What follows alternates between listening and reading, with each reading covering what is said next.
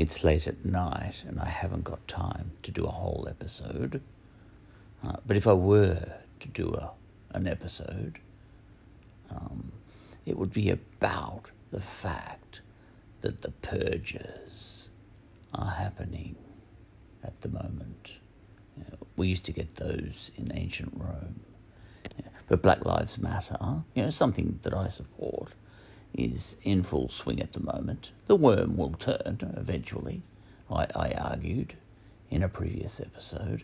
But at the moment, Black Lives Matter is in the ascendancy. And a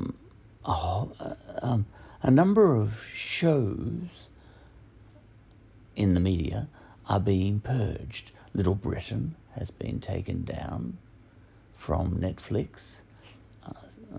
Certain episodes of Summer Heights High here in Australia, well, they've been taken down from Netflix as well. I heard that Gone with the Wind has been taken down from HBO Max. I'm learning about some of these outlets just by reading the news. And there was another one, I can't remember what it was. The show called Cops, which I've actually, I've caught sight of occasionally over the years. It's a load of crap, but I would have taken it down because it's a load of crap. But it's been taken down for other reasons, glorifying violence. Rap hasn't been taken down. That glorifies violence, But purges back in ancient Rome only happened to one side of the debate, or if there were two competing would-be emperors, whichever one got the gig, he would purge the other would-be emperor and all his children and his cousins, and it was very mafia, But we have a version of that going on at the moment, and shows that even satires in comedy, satires, it's tricky to censor a satire because you're not quite sure whether that satire is actually on the other side or not. That's the whole idea of a satire, You could purge a satire, simply because you don't get it, which would be a bit amusing. That's easy. It's easy to make that mistake. Someone could be on your side, and they make a satire that seems to be having a crack at you. And then you force it off the air, never realising they were on your side the whole time, the comedian. But anyway, the purge is on, and that's what I would make an episode about if I had time. I don't. And by tomorrow, the thought will have gone out of my head. So I'll just mention, this is one of those episodes where I say what the episode would have been about, had I had the time. The only thing I would say about, purges in ancient Rome, is that if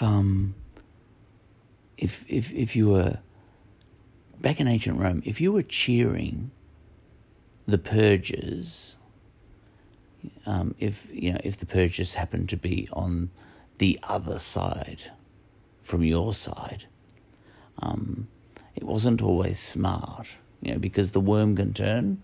And back in ancient Rome, a year could go by and the politics could all shift and suddenly you were being purged, So, for example, if I was an African Australian rapper, and I was cheering right now that, those cop reality shows that, they pretty much glorify violence, really.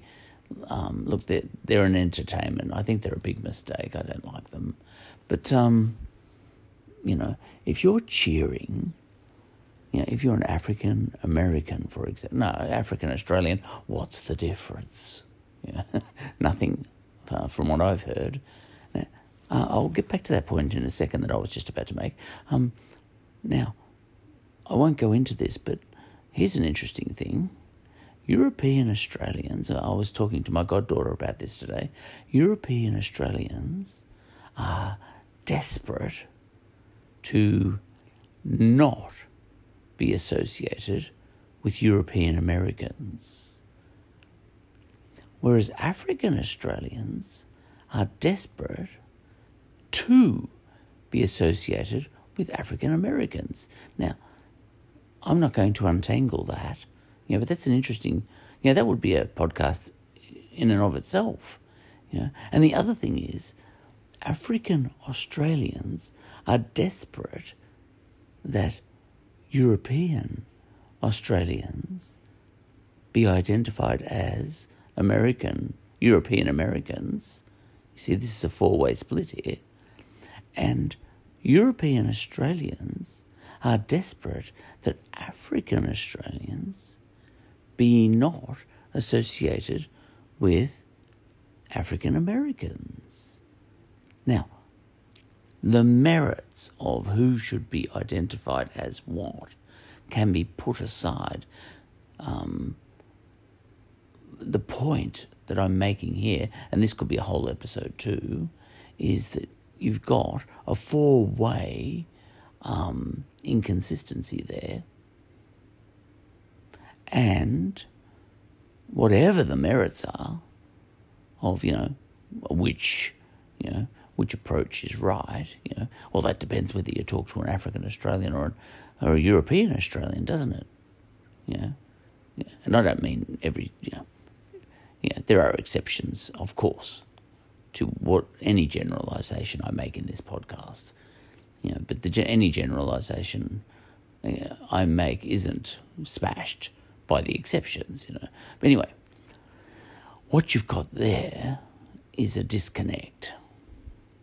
Whatever the merits, you almost, don't bother arguing the merits, because that's actually getting down and dirty in the actual debate. But stepping back from the debate, you've got a recipe there for a disconnection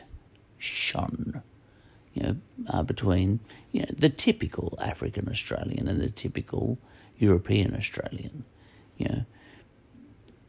Because European Australian says, we are not European Americans, and the African Australian, the typical one, says, yes, you are. So immediately you've got a disconnect there. And I don't think that's bridgeable. And it's absolutely pointless, to argue the toss as to who's right. That's irrelevant. There's no such thing as right and wrong, and what's true and what's not. That's a democracy. You can't. What are you going to do? Have a vote on it? It's just silly to sort of, when you're making a point like I just made now, and then you try and shift the point I'm making into an actual debate about that. You're wasting my time. I'm stepping back and just making that other point. Now, what was I saying before? Now, the other thing that I was going to say is that be very wary, I would think, of cheering too hard if the people on the other side of your politics are getting purged, one way or another. Whether that be in ancient Rome when you're actually getting slaughtered, when the other side is getting slaughtered, or in the modern age, when the other side is getting all their, comedy and TV shows and all that sort of stuff taken off Netflix, or Apple Music or whatever it is, or Apple Movies or HBO or whatever. Be a bit nervous is my suggestion. If you're winning, don't cheer too hard when the other side is getting smashed. Because especially in the modern age, the cause, the issue of the day switches very quickly, and if you purge too hard, or if you cheer too hard about a purge that's happening on the other side of the fence, it'll come back and get you next time. There'll be a backlash. An example of that I remember is that when Donald Trump was voted in as president, there were a lot of people in America were marching saying, "Not my president." Now, stepping back from the actual debate about whether, they were justified in saying, or whether it was a good idea, whether they had a point or not. Stepping back from that, that's irrelevant. I don't want to descend into into the sewer of debating, oh, he's such a bad guy, of course we were saying, not my president. Stepping back from that, was it a good idea to make such a big noise along the lines of not my president? Because next election, you might vote him out. You might vote Donald Trump out. But what you've done by,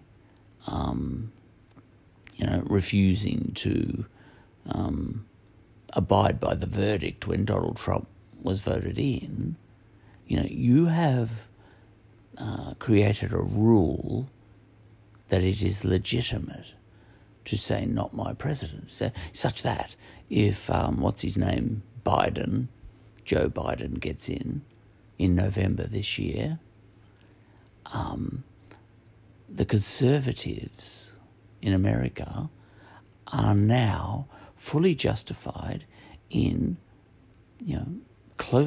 coming close to rioting and chanting, "Not my president," and you can't really stop them, because you made the rule that when someone you don't like,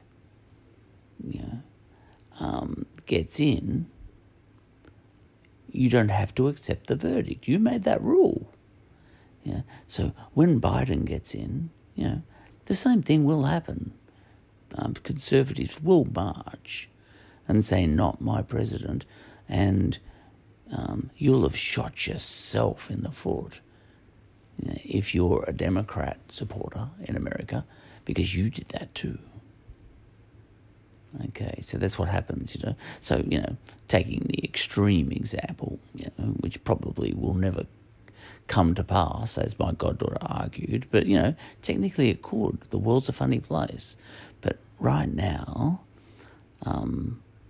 there would be rappers cheering that the TV show Cops has been taken down, for its portrayal of violence, glorifying violence.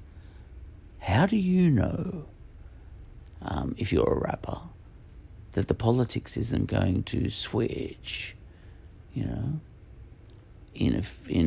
a couple of years, and Donald Trump gets in again or whatever, and there's still most likely going to be a huge economic crash. Anything could happen. There could be a political crisis in America still. We haven't recovered from coronavirus, the US Republic could be smashed, and we could have a US empire. How do you know the first emperor of the United States won't take all rap music off Apple Music, Spotify, and so on?